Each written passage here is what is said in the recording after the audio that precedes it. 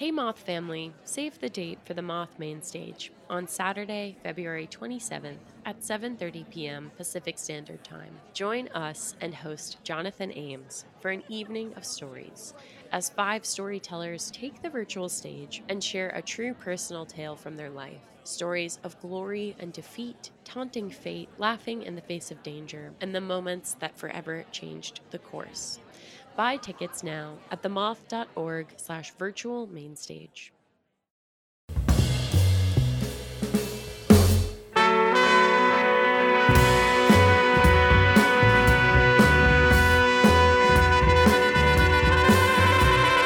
From PRX, this is the Moth Radio Hour. I'm Meg Bowles, and in this hour, we'll hear 3 stories of family bonds and our connections in the digital world. In 1991, the World Wide Web was unleashed, connecting the world in a whole new way. And these days, we take for granted that we're all walking around linked to each other by our devices. I recently lost my phone while traveling, and the absence of it was really startling. I felt oddly unsafe not being able to call home or call friends. I haven't memorized anyone's phone number in years. And not having access to Google or my GPS, I felt completely disconnected, because I was. In this hour, we'll hear stories of how technology ties us together, and specifically with our families. Our first story comes from Meg Ferrill. She told this at a main stage we produced in partnership with Live Nation at the Vogue Theatre in Vancouver, Canada. The theme of the night was Between Worlds. Here's Meg Ferrill, live at the Moth. It was Friday afternoon, and I was at work when I got an email from my wife. And it was empty, except the subject line, which just said, "These bitches are stealing our sperm. Buy it all now."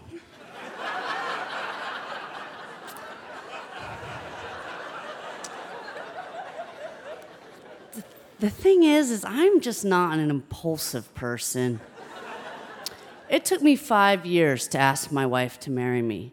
It took me 5 years because I'm the kind of person that thinks that they can create a perfect moment.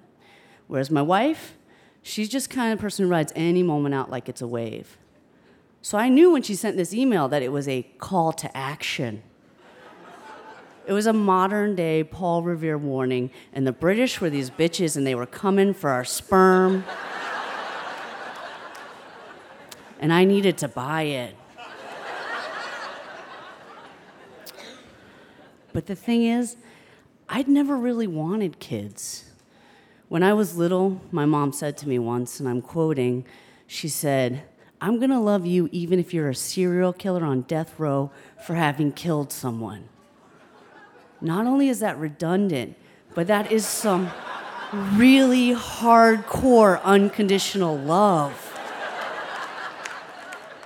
And I remember thinking, I'm never going to love anyone that much. So you see, we hadn't gone into this with the purpose of making a baby. Sure, we had casually talked about kids, like how we had casually talked about going to Greece, or like we casually talked about taking the dog to the groomer. Neither of which we've done, y'all. Neither. In fact, prior to this, my only baby-making experience was when me and my sister went to go get our Cabbage Patch dolls. And she got a brown hair, brown-eyed girl very much like her. And I chose a half-human, half-cat. Like, I'm just not made out for this. I'm not even a nurturer. Like, I don't even like to be touched. Like, when I see people approaching for a hug, I can feel my bones brace for impact. But most of all, I just really didn't want to be like my dad, content with a title, but not dig for a real relationship. Someone that could go 5 or 10 years without talking to their kid.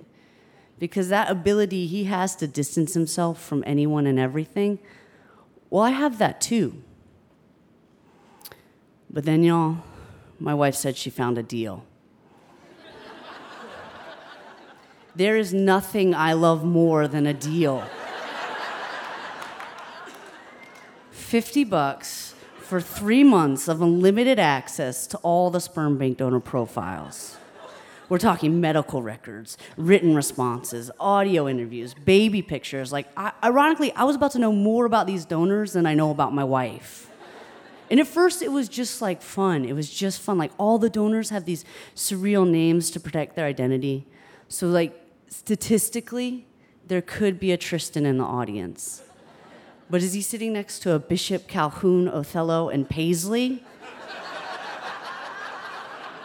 It's like some hipster mom on bath salts got loose on the website. And so it just creates this like fantastical environment. So at first it really just was fun. I remember listening to one audio interview and the donor was asked what his best trait was, and he said, "My best trait is that I'm a genius." That is not what geniuses sound like. But I was hooked. I couldn't stop looking. It was like watching people pick their nose in public. Like, no matter how much you want to turn away, you can't stop looking. Now, anybody that's ever made a baby with love and science knows that it is an excruciatingly long timeline, and that your process starts by making decisions that nature usually works out for you. Like, for instance, my wife really wanted a blonde-haired, blue-eyed donor like me.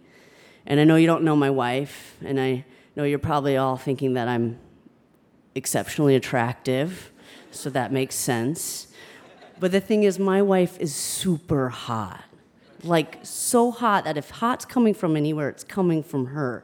Like, she is so hot that I net 15 drinks a year just by being the pretty lady's friend.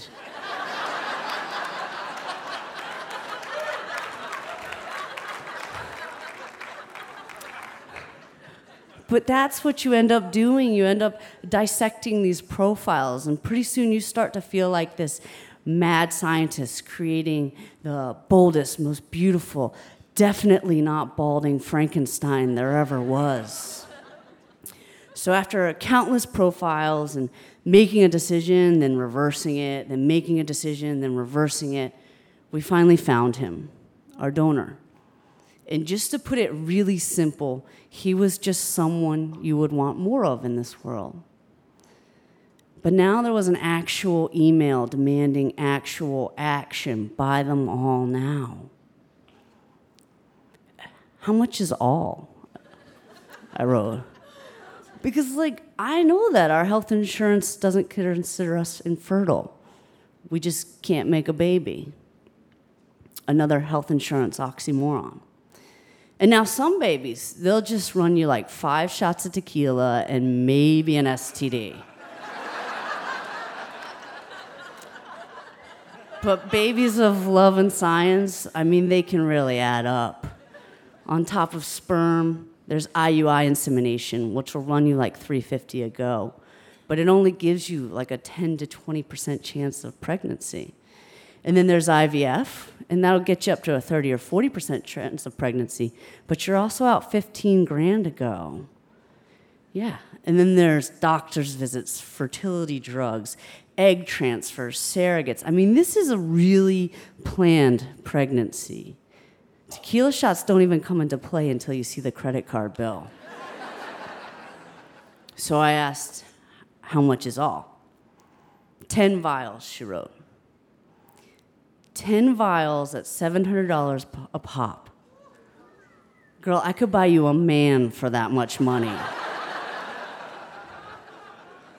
So there I sat with my cursor hovering over my virtual cart filled with a modest amount of virtual sperm.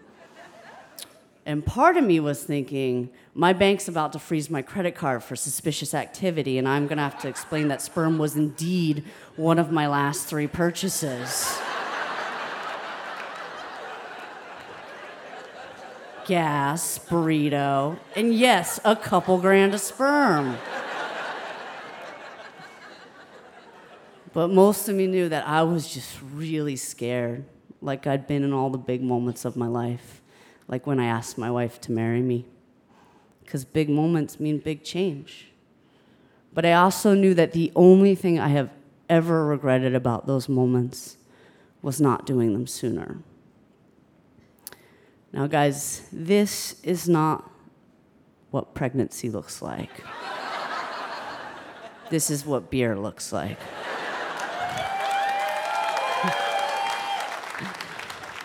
My wife carried, and our son is 16 months old.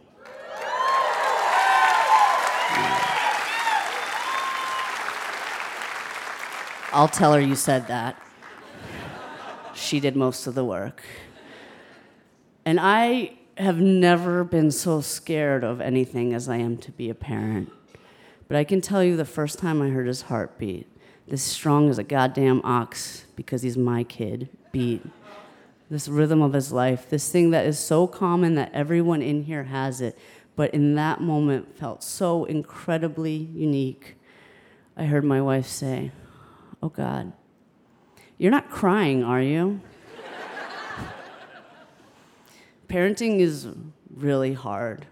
I'm sure a lot of you know that. And if we're being really honest, I thought I would be a better parent. I'm okay, but I'm not great. I talk too loud. My touch is abrasive. And patience is just something I'm really working on. Each night, we have the same bedtime routine, and it always ends with me turning off the light and turning on the noise machine and slowly shutting the door. And I always watch as my wife holds our son in her arms, and she kisses him so freely, and she holds him so tightly. And she starts into the softest hum that you've ever heard. And she, like me, has absolutely no idea what she's doing. But somehow she is just so much better, or braver, or both. And I thought that I would be a better spouse. I thought that I would do more. I thought that I would listen more. I thought that this heart that took me to her would take over. I thought that simply because our son Gus existed, that I would be something different, something better, something more than who I am.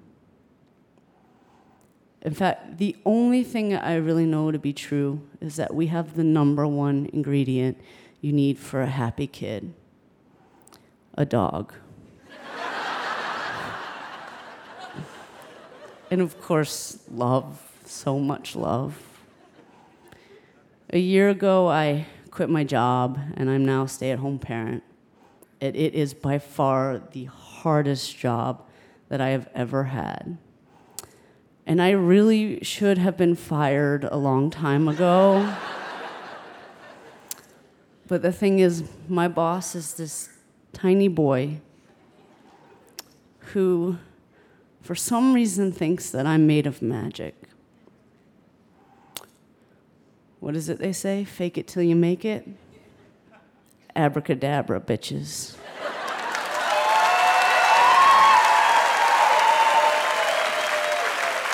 Meg Ferrill lives in Oakland, California with her wife, Jen, her son, Gus, and the newest addition to their family, their second son, Ellis. Some say you're a mom or a dad the second a baby appears in your life. But Meg thinks those titles are earned over time, not just handed out. She figures about the time she's ready to retire, she should be a half-decent parent. Along with being a stay-at-home mom, Meg performs and teaches. She's a 5-time Moth Story Slam winner and holds 2 Grand Slam titles. To see a picture of Meg and her family, you can visit themoth.org.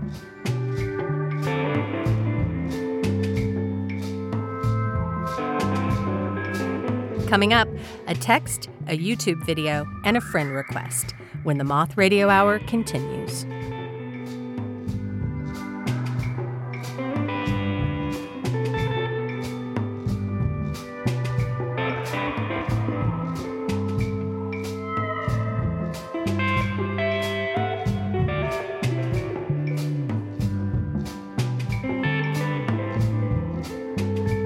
The Moth Radio Hour is produced by Atlantic Public Media in Woods Hole, Massachusetts, and presented by PRX. This is the Moth Radio Hour from PRX. I'm Meg Bowles. One of the things I love most about a live Moth show is the connection you can feel between the storyteller and the audience. If a storyteller falters on stage or gets overwhelmed by nerves and loses their way, the audience is there to support them, and you can physically feel it in the room. You'll hear what I mean with our next storyteller, Anaïs Bordier. She shared her story live on stage at the Union Chapel in London. Here's Anaïs, live at the Moth. Growing up, I always felt that my birthday wasn't the day I was born, but rather the day I arrived in Paris. When I was 3 months old, my parents came to pick me up at Charles de Gaulle Airport, and this was the day we became a family. I always knew I was adopted, and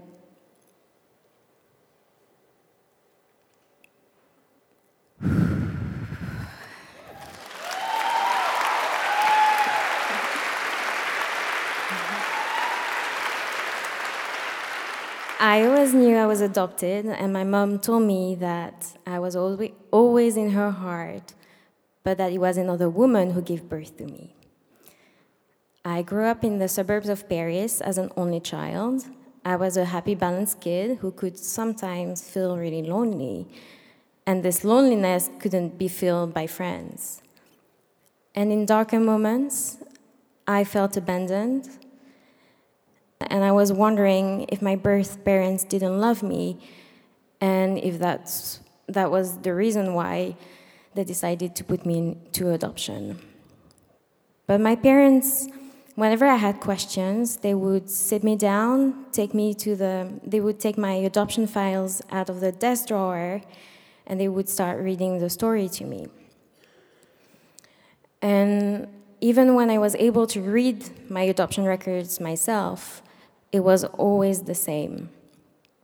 My birth parents were from Busan. They met when they were really young, and they started dating. But my birth father had to leave Busan for a job. My birth mother had gotten pregnant with me, and because of social stigma at the time in Korea, and as she wasn't married and she was still studying at university, her and her family decided to put me into adoption. And I never felt the need to reach out to them or never really wanted to meet them because I had my mom and my dad who loved me, and they were my real parents, so it didn't matter. But one day, I had just turned 25 and I was studying fashion at Central St. Martin's in London.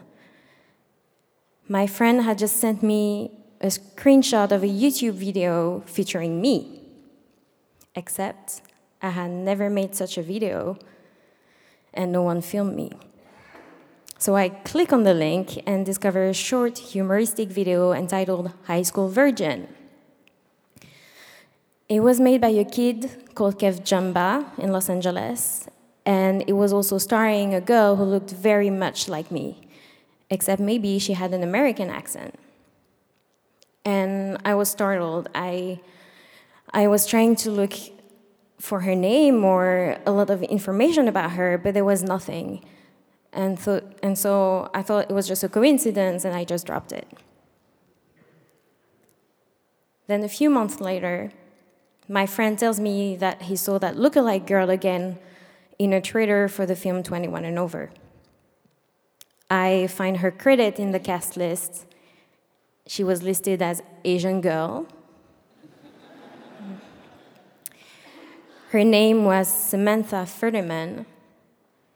She was an American actress who had been in films such as Memoirs of a Geisha.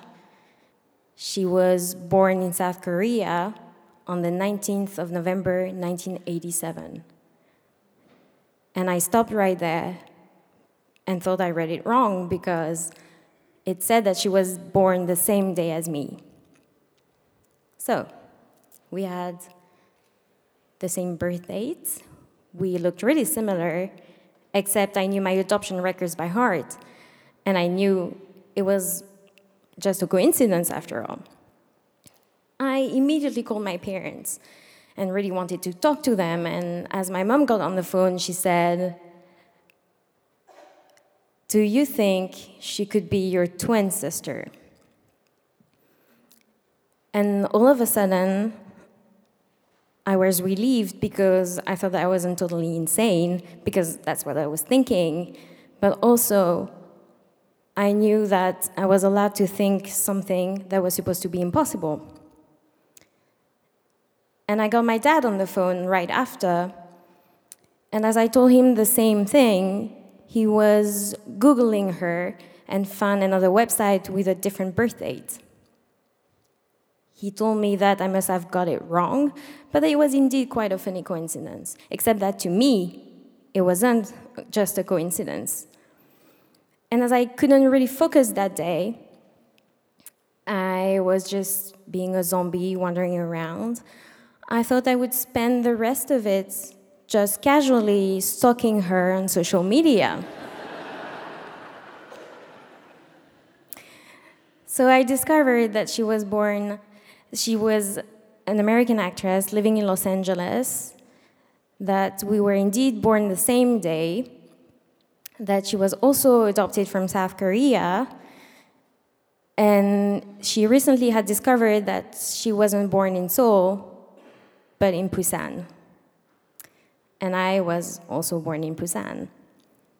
So I decided that I should try and reach out to her.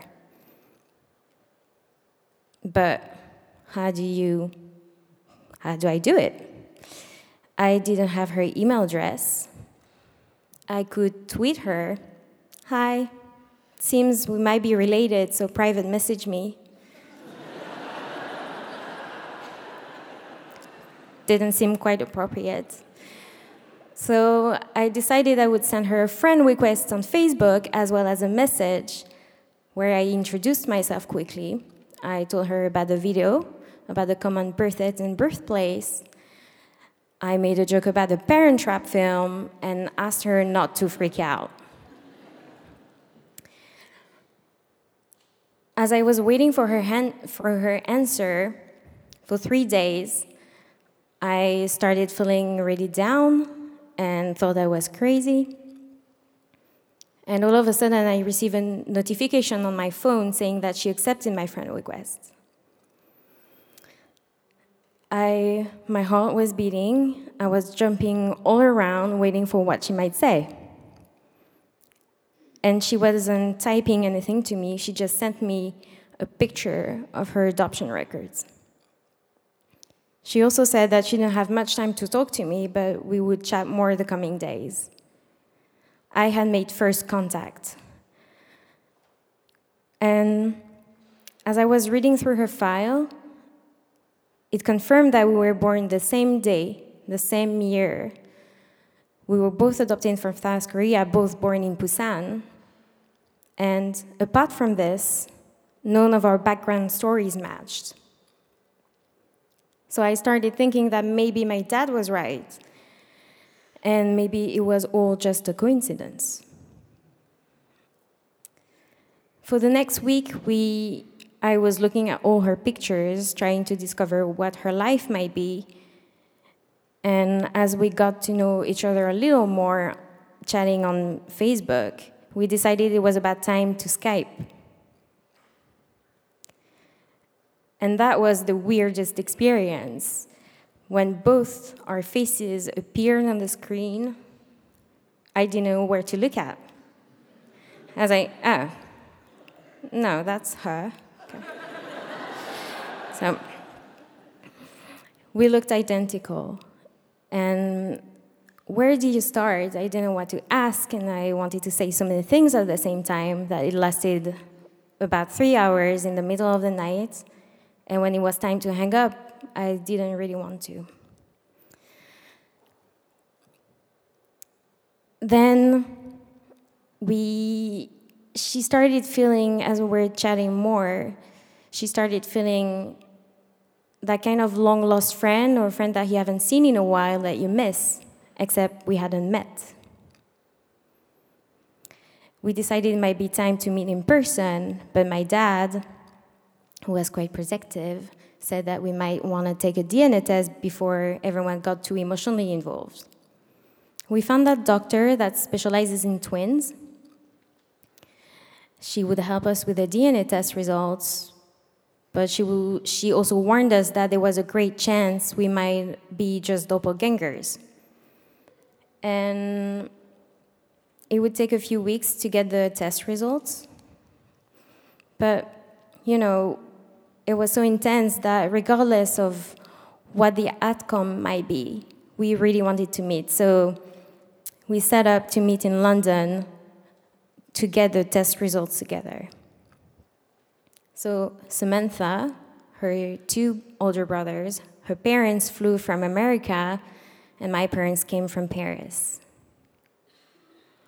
And I remember the day we were about to meet her. I woke up, I got dressed.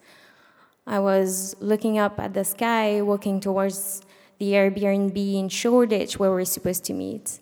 And I was thinking, oh my God, she might be in this plane right now. She's getting really closer.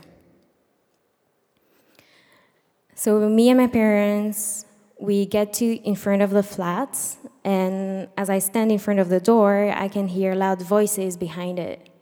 And I knew it was about to happen. So I step into the room, and it felt like 2 parallel universes had suddenly merged together.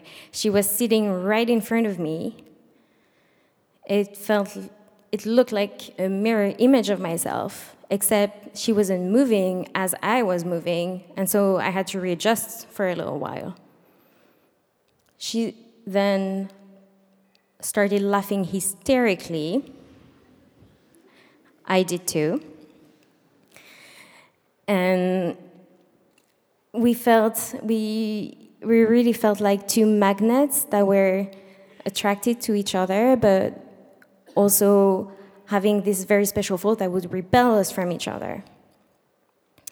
And my mom, who was standing behind me the whole time, said, "Oh my God, I have another daughter."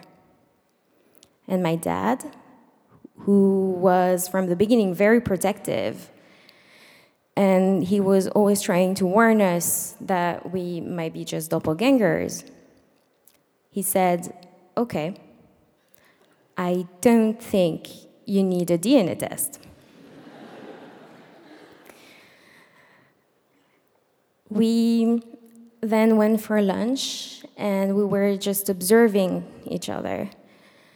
We were just staring at each other, everyone was just chatting, and we were amazed by our resemblance. We had the similar loud laughter, and our mannerisms were the same. After all this emotion, I really needed to rest, and so did she, so we decided to take a nap together in the same bed. That might seem quite strange right now, but at the time, it felt really natural.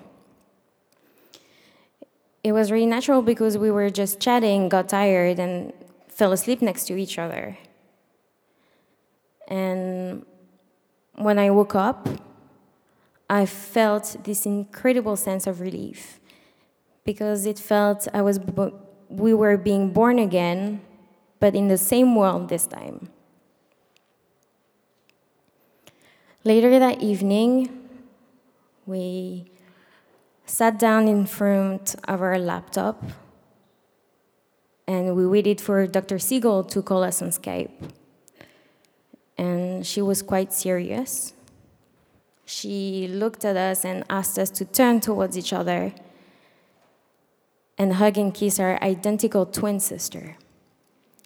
She said, "DNA doesn't lie." She suddenly had given us the final proof that this was all true. We were really twins, separated at birth, both adopted on 2 different continents, who had found each other through social media at 25 years old. Today, we still don't know what happened to our birth parents why we were given up separately or which of our stories is true. But I do know that I'm not that young girl anymore who felt abandoned. I suddenly went from being an only child to having a twin sister, 2 older brothers, and even more parents living in America. Sam and I both have a big extended family, and this is so much and enough to be happy about.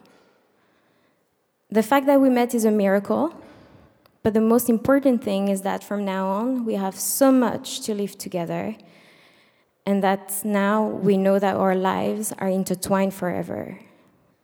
Thank you.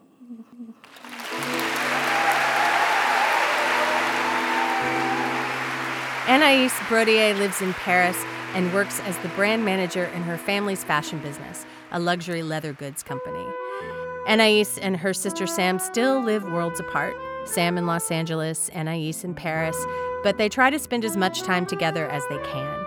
When they're not physically together, they're in constant communication, sometimes just texting silly pictures throughout the day. Anaïs recently got married, and her mother and father were there, of course, but also her sister Sam, Sam's parents, and her brothers and their wives were all in attendance.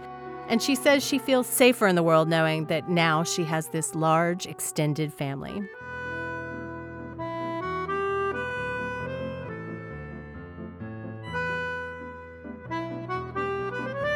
Coming up, a woman falls down the Ancestry.com rabbit hole when the Moth Radio Hour continues.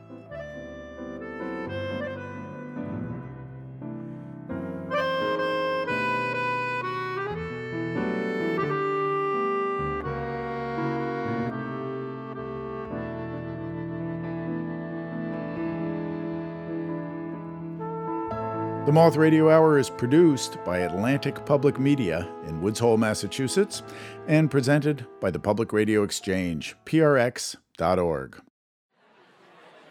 This is the Moth Radio Hour from PRX. I'm Meg Bowles, and our last story comes from Trina Robinson. Trina and I first met when she called the Moth's pitch line and left a 2-minute pitch. She shared her story live at the Westport Country Playhouse in Westport, Connecticut. The theme of the night was the ties that bind. Here's Trina Robinson, live at the Moth.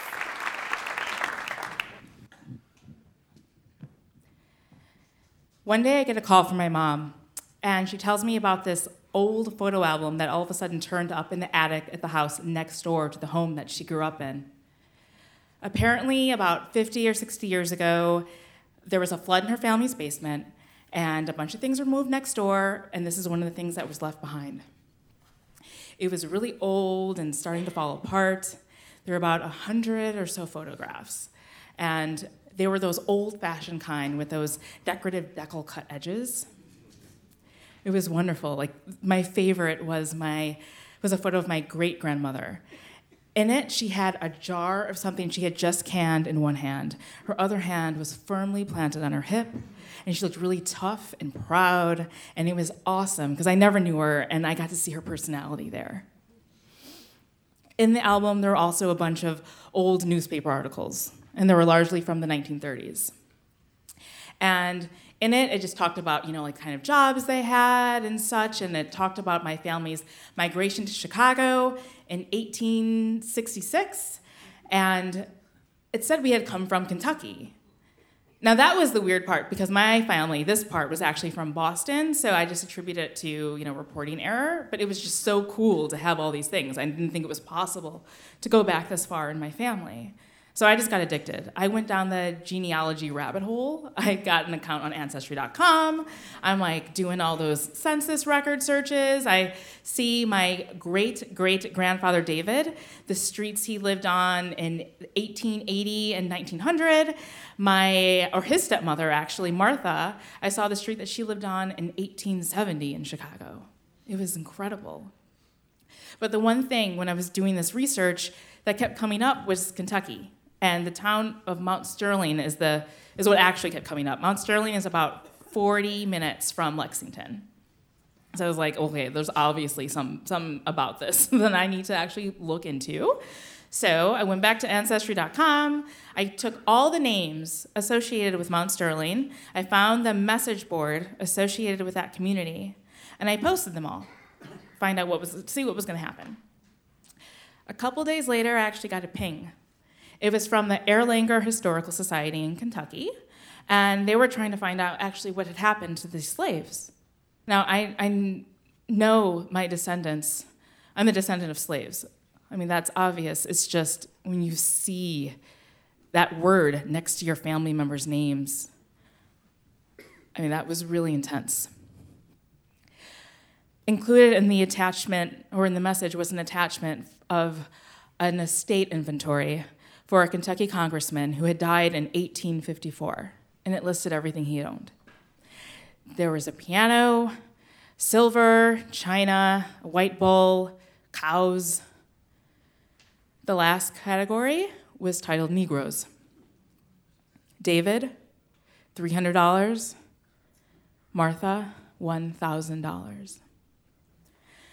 In addition to my great-great-grandfather David and his stepmother Martha were the names of 14 other men, women, and children. My family. I couldn't believe that I actually was able to find this. I mean, like I said, it didn't make sense initially because we were from Kentucky, but no, I mean, we were from Boston, that's what I always thought. But this was saying, no, you are from Kentucky. And I needed to know who these people were. I wanted to see where they had lived. So I decided to go. My boyfriend and I went down there, and when we were on our way to Mount Sterling, I noticed we were getting all these really hard looks. And, first we're trying to figure it out, and then it became clear it's because my boyfriend was white. And I guess in these rural communities, this isn't something they're used to. We had lived in New York at the time, and so that was not an issue. So we realized, okay, this is something we need to think about, take note as we're going about our business. So we're on this trip, and I remembered planning this trip beforehand, we were told by the Historical Society of the town in Mount Sterling, they were telling us that we shouldn't come alone because this is very rural, and we should actually probably have a guide. We met our guides, Joanna and Scott Davidson, on the outskirts of Mount Sterling. They had just finished their Sunday morning church service, and we were at a mini mall where they were having brunch, and we're chatting them up, and they were a really sweet elderly couple, and they said, okay, just get in your car and follow our truck, and we'll get into town. Great. We get in our car, and we pull up behind their pickup, and all I see is a flash of red. There's blue, the stars and bars of the Confederate flag on their truck. The only thing I associate with that flag is violence. My family had left this community because of the violence associated with that flag. And here I am following that flag into this community they left and just blocked out of our family narrative. Not smart. So we're actually sitting there freaking out, like, what are we gonna do? But then I was just like, okay, pull yourselves together, okay? Like, they're elderly. I mean, what are they gonna actually do? So my boyfriend, he steadied himself and okay, he hit the gas and we're off. We're following them down the interstate, and we pull off into this really quiet road, and the entire landscape changed. It was as if we completely went back in time. Everything was really still and quiet. The homes were largely these brick structures with these little decorative edges, and they were largely perched up on hilltops, and one of them actually had antique hitching post with carriage steps in the front. I mean, my face was just glued to the window, just taking this all in.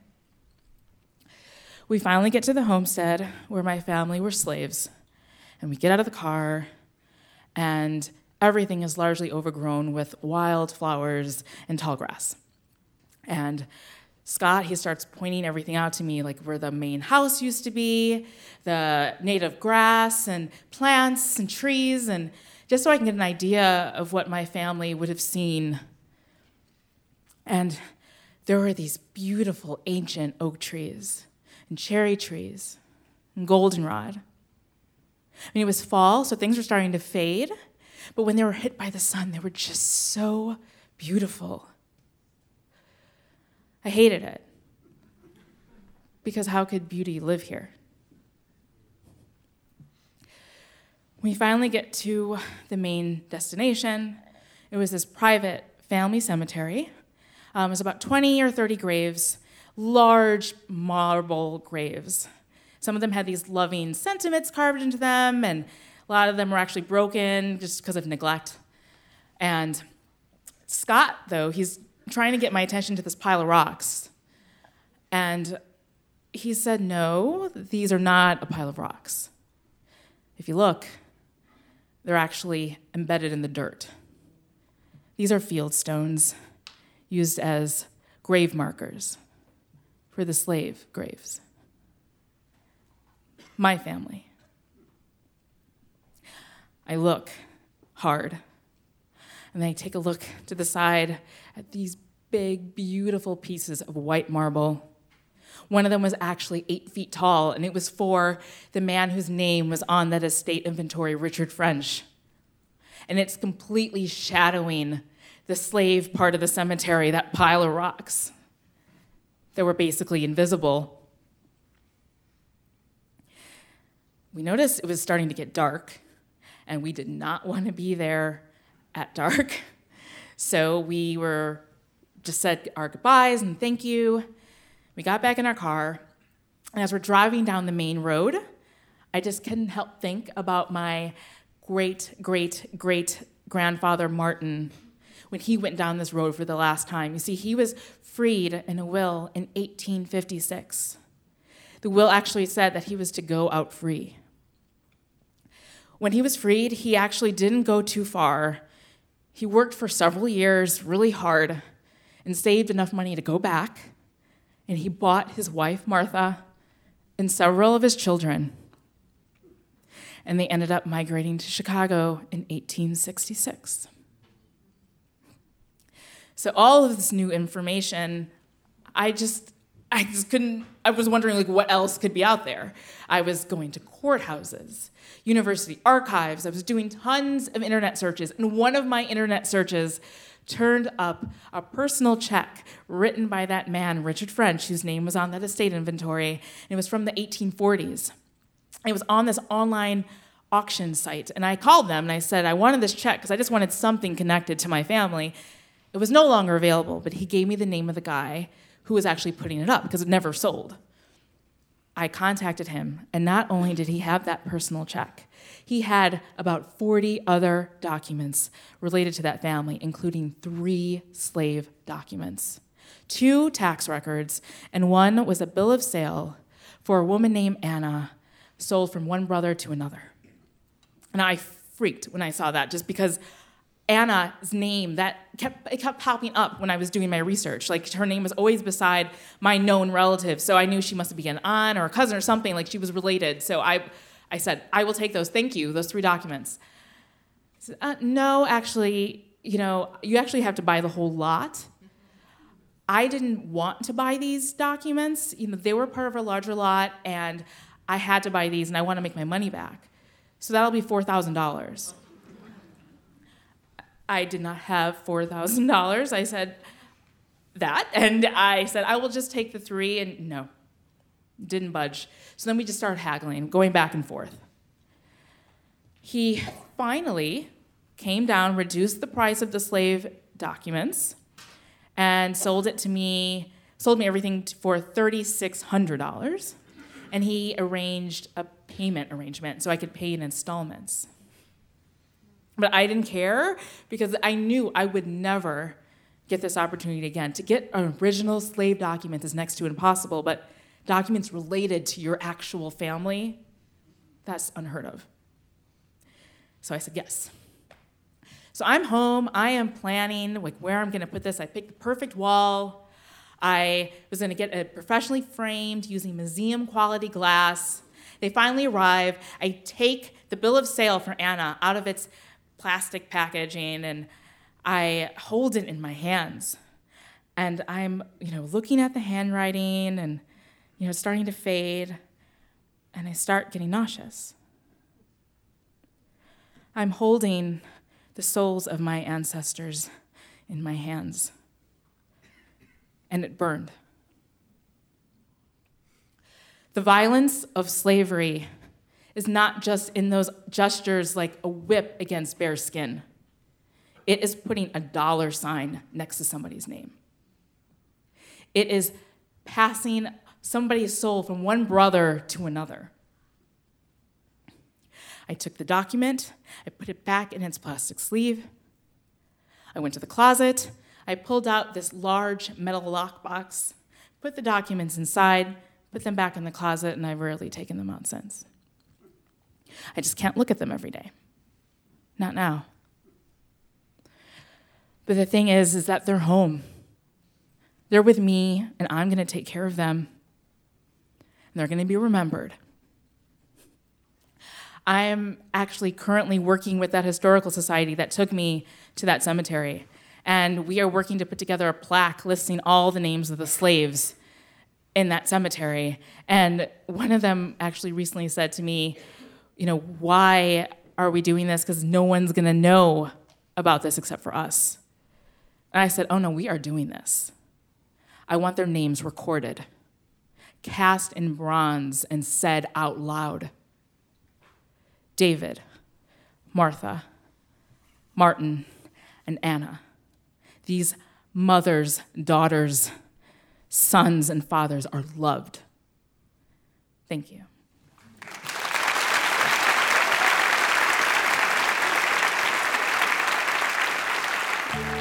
That was Trina Robinson.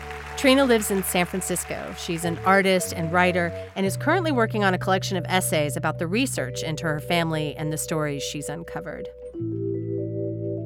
I recently talked to Trina about her story and about a remarkable coincidence, but I started by asking why she called the Moth pitch line. I had been working on this story for a while. People kept saying, this doesn't happen to Black people to be able to go this far.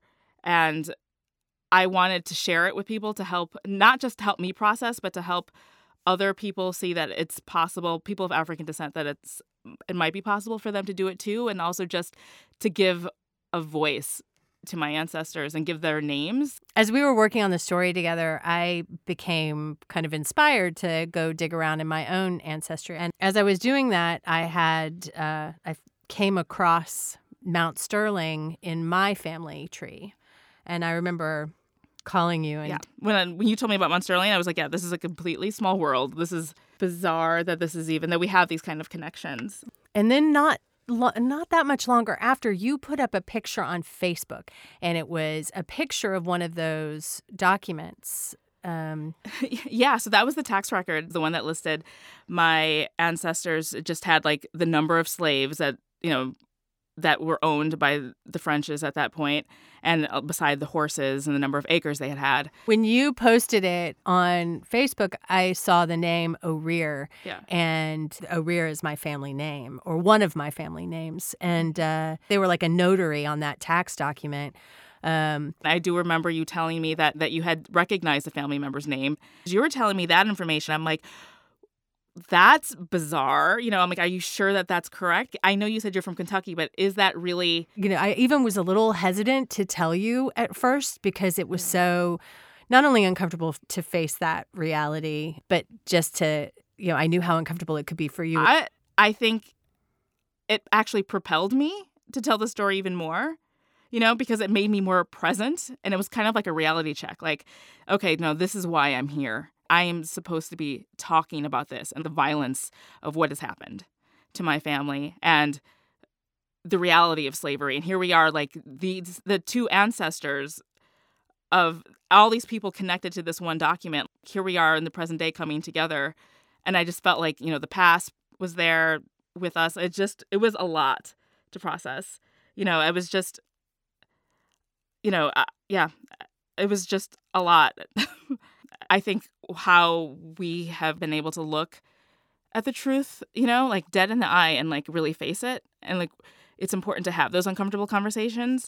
And that's, I think, why we are as a country where we are, is because we don't look at things in the eye. We don't talk to each other. It's still very segregated in many ways. And I think like once people start coming together, especially in like these rural towns in the South, where areas are still very segregated, like, no, let's sit and talk. And like, how do we move forward?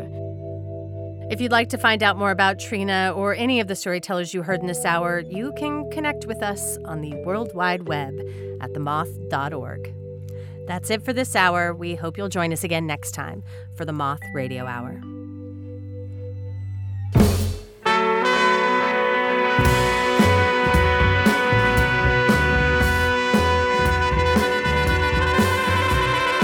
Your host this hour was Meg Bowles. Meg also directed the stories in the show. The rest of the Moss directorial staff includes Catherine Burns, Sarah Haberman, Sarah Austin Jeunesse, and Jennifer Hickson. Production support from Emily Couch. Moss stories are true, as remembered and affirmed by the Storytellers. Our theme music is by The Drift. Other music in this hour from Blue Dot Sessions, Krunbin, Paolo Frezu, Richard Galliano and Jan Lundgren, and Alabama Shakes. You can find links to all the music we use at our website. The Moth Radio Hour is produced by me, Jay Allison, with Vicki Merrick at Atlantic Public Media in Woods Hole, Massachusetts.